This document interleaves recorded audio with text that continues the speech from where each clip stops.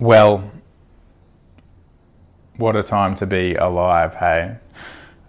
Despite all the normal things that are going on, like the birds that are singing outside here as I do this, and the cloud cover from last night slowly being burnt off by the sun, there's a lot that's happening in our world that is not normal at the moment, isn't there?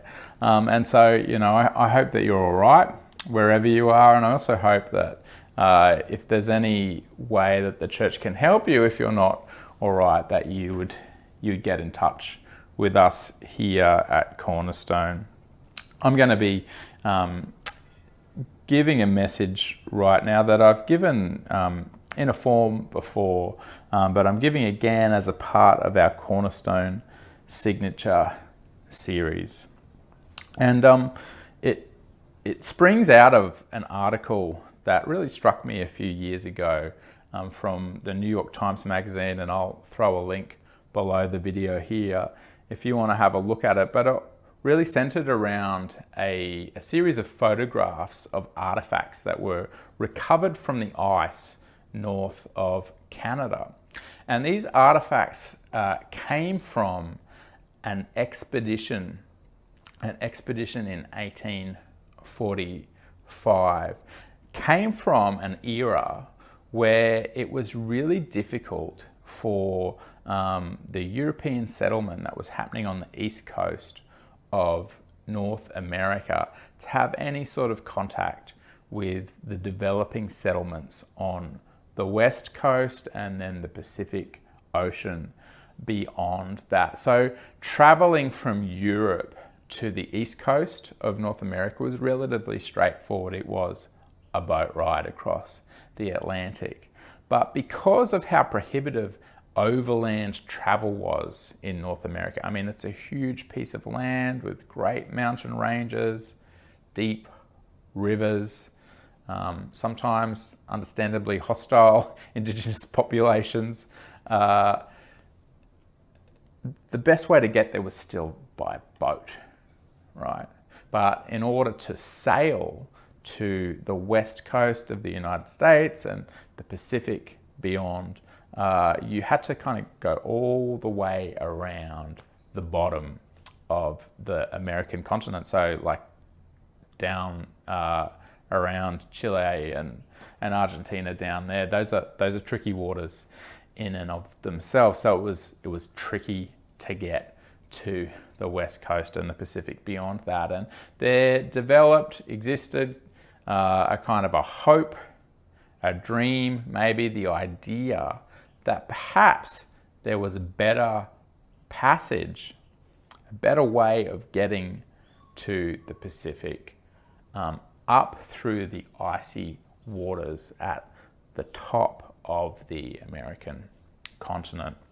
And even before such a passage had been charted, it had developed a kind of mythical status and been named the Northwest Passage.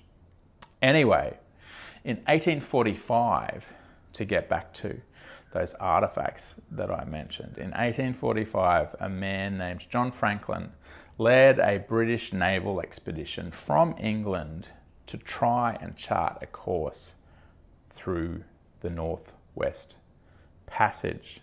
He took 2 ships, 130 men, and as it turned out, not one of them returned. The ships became stuck in the ice, and the men, in small parties it seems, began to die as they tried to hike their way across the ice south to some help, and they left these artifacts on the way.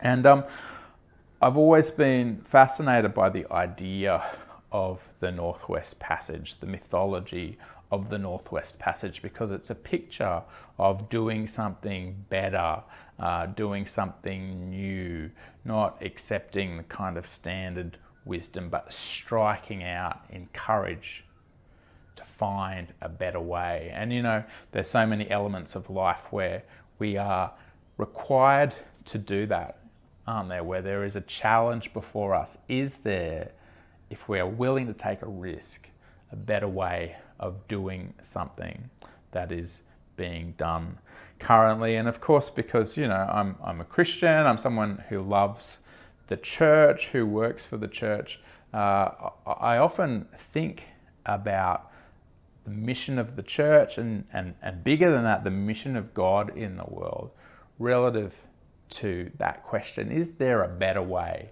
of doing the things that are getting done, that need to be done? When I talk to people who don't believe in Jesus in my world, I find that there are obstacles, right? There are obstacles to Jesus. There are obstacles to God's love. And so often the nature of those obstacles is not in the nature of Jesus himself, and it's not in the nature of God's love for people, but it's connected to things to do with Christianity, their experience of Christianity, their experience of the church. And oftentimes, you know, I really empathize, I really understand the nature of these kind of obstacles, the nature of the resistance that people might have to Christianity and to the church. And it strikes me that so often what people are objecting to is culture, right? It's Christian culture. It's the culture of the church, which, you know, always has developed with the best of intentions, and most of the time I think has real value, and yet somehow is something not exactly the same as Jesus, is something that somehow very often takes us a step back from God's love for people. We can't help but be Christians in a particular way. We can't help because of our humanity, because of our sinfulness oftentimes. We can't help but sort of mediate God's love in a way that isn't always helpful for people. We can't help, it would seem, but re-image Jesus for people in a way that isn't exactly true to who Jesus is.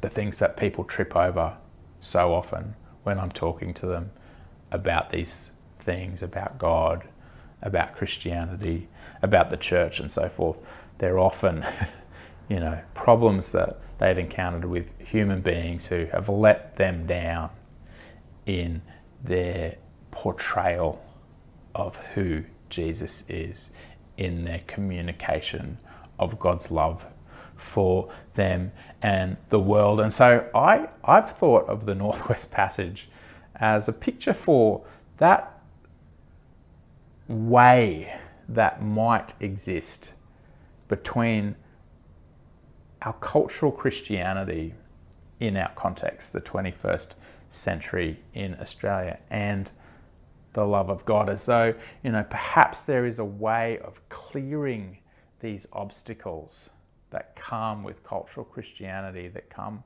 with the way that the church goes about its business in the world, and what really matters: Jesus, the heart of God for people. And there's a couple of ways that I think the story of Franklin's expedition serves as a kind of what not to do illustration that I want to pick up with us as you listen to this message this morning.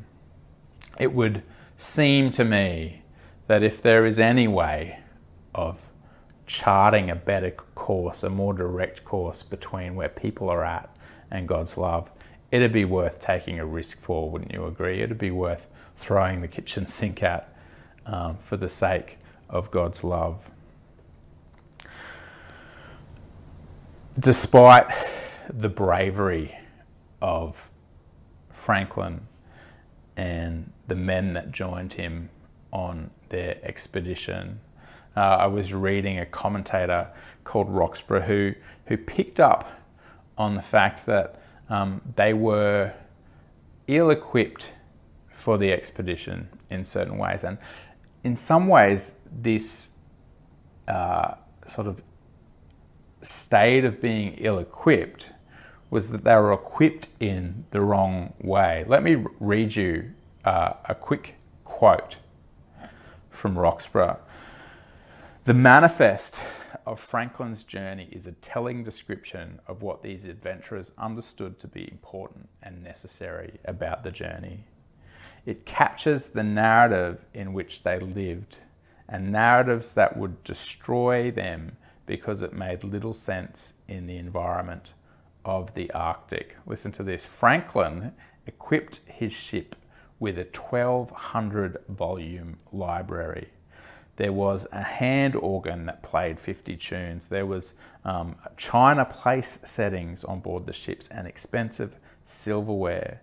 Roxburgh goes on, "These early Victorian era Englishmen took their world with them. So important were these elements of normal life in England. However, they only carried, despite all this, despite all these trappings that they brought with them, they only carried a 12-day supply of coal for their auxiliary engines, even though they knew that the journey could take months.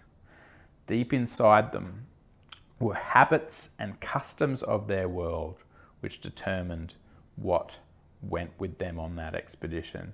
And finally, when they abandoned their ship to seek help, their bodies were found in the ice fields in shallow graves, sometimes with their silverware beside them.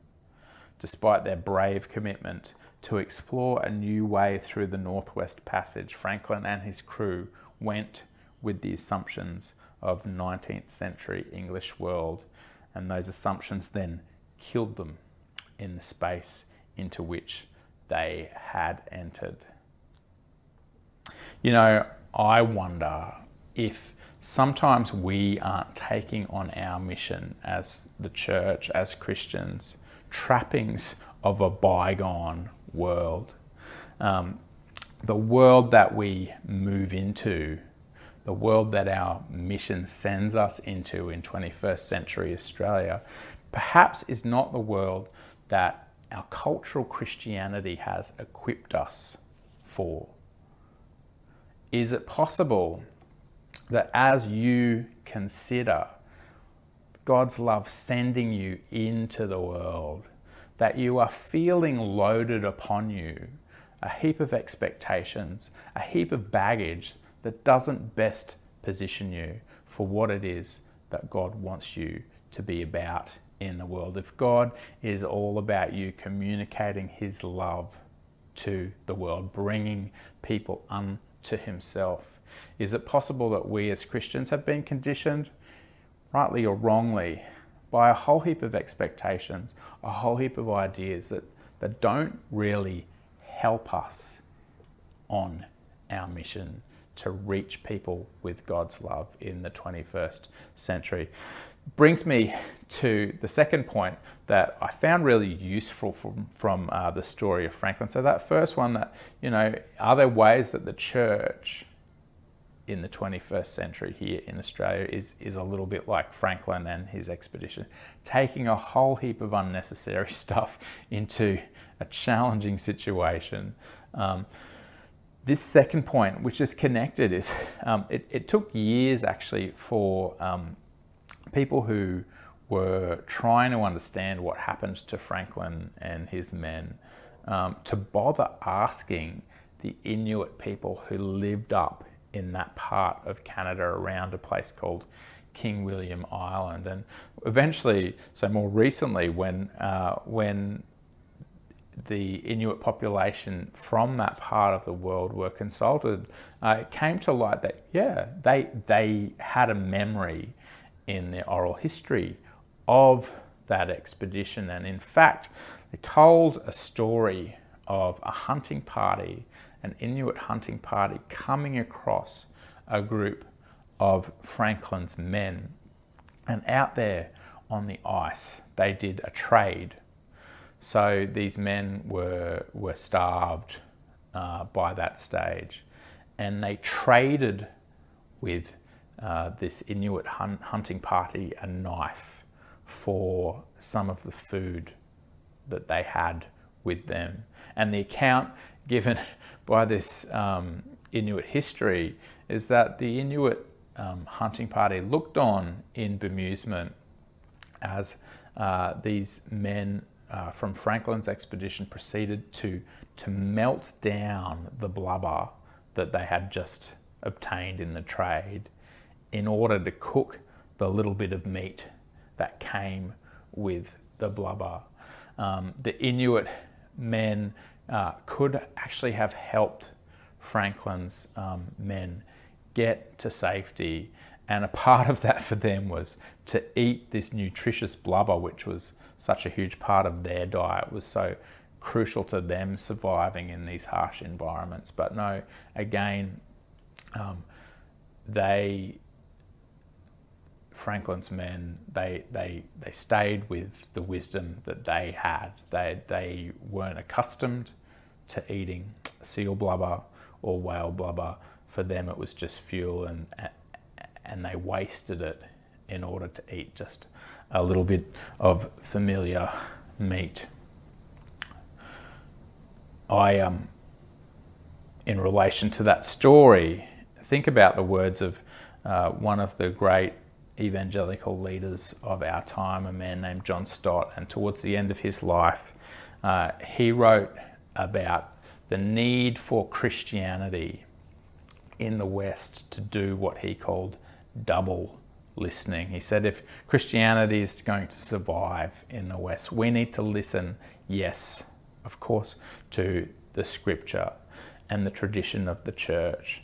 But he said we also really need to listen to our culture, because he suggested that there had opened up a gap between the relevance of scripture as we understood it and the problems and challenges of our age, as though we as Christians are very often living somewhere in the past where we're so reticent to engage with the lives of our neighbours who don't believe in Jesus, that we don't really understand them. We don't recognise that we're doing cross-cultural mission because our non-Christian friends and neighbours are living in a post-Christian culture. I feel like this story of Franklin's men not actually asking the Inuit hunting party how they should go about things, what they should eat, where they should go, but just assuming and then trudging on to their deaths is not a little instructive for us. Do we, as God's people, take seriously a call to understand our neighbours in order that we might reach them? Are we listening both to scripture and to Christian tradition, and also to our neighbours, their culture, trying to understand them so we can understand how God's love might break into their world? I love this story from the 4th chapter of John's Gospel, where Jesus has an encounter with this woman in Samaria, a Samaritan woman, at a well, and there's lots about this story that is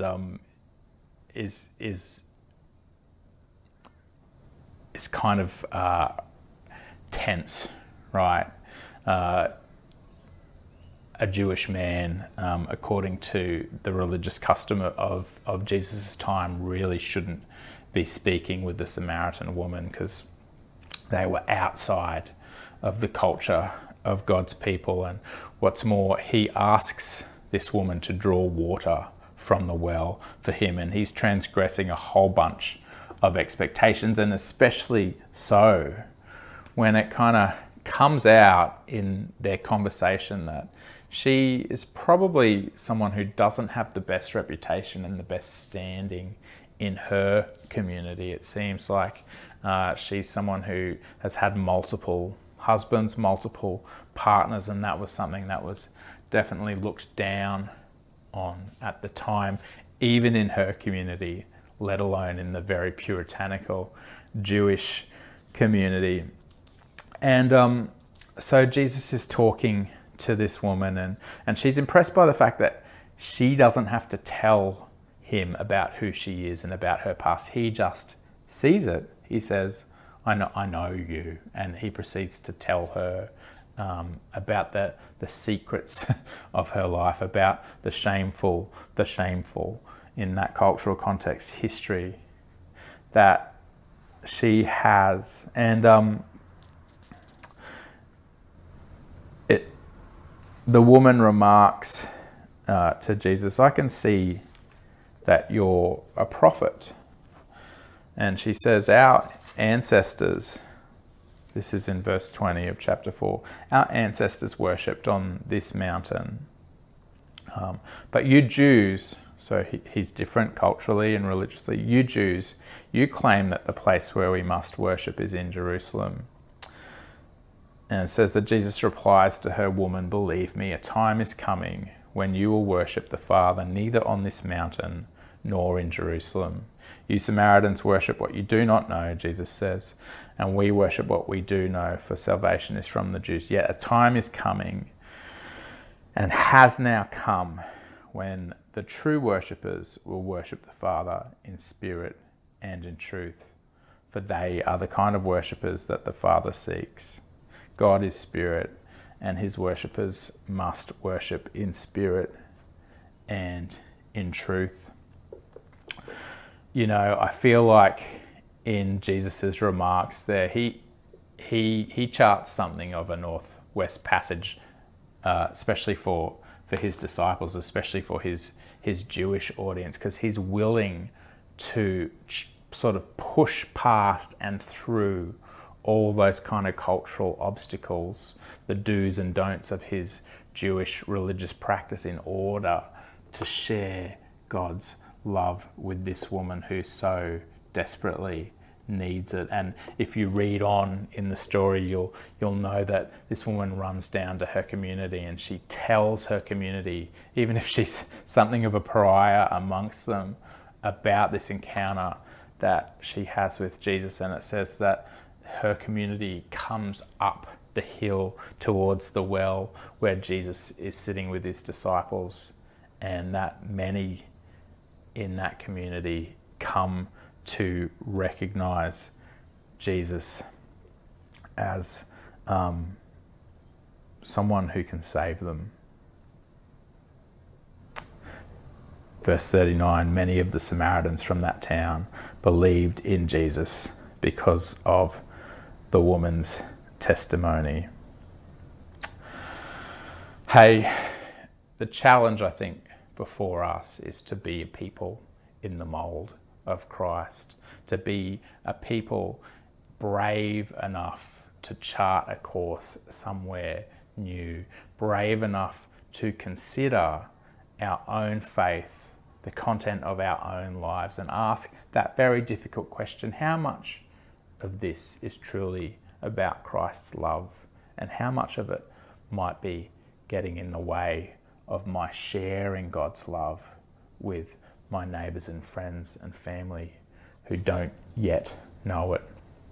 I'm going to leave it there, but I'll pray very quickly before I finish up. Hey God, we thank you for your great love for us. We thank you for how you accommodated us culturally, how you accommodated to us in our state as human beings when you came as Jesus, the baby, when you lived and walked amongst human beings. I pray, Lord, that we would be people like that who aren't compromisers for the sake of having an easier life, for the sake of just fitting in, but who are people who are willing to think very hard and consider very hard what might be going on in our life, what might be going on even in the way that we worship you, in the way that we live out our faith that might put us at a distance from those who really need you. Lord, I pray that we wouldn't be dragging unnecessary things out into your mission field to reach people that you love, that we would take what we really need for the mission. Lord, I pray that we would be good listeners. Lord, I pray that we wouldn't die in the ice, but we would be learning new ways to achieve your mission in this world. Amen. Hey, God bless you. See you later.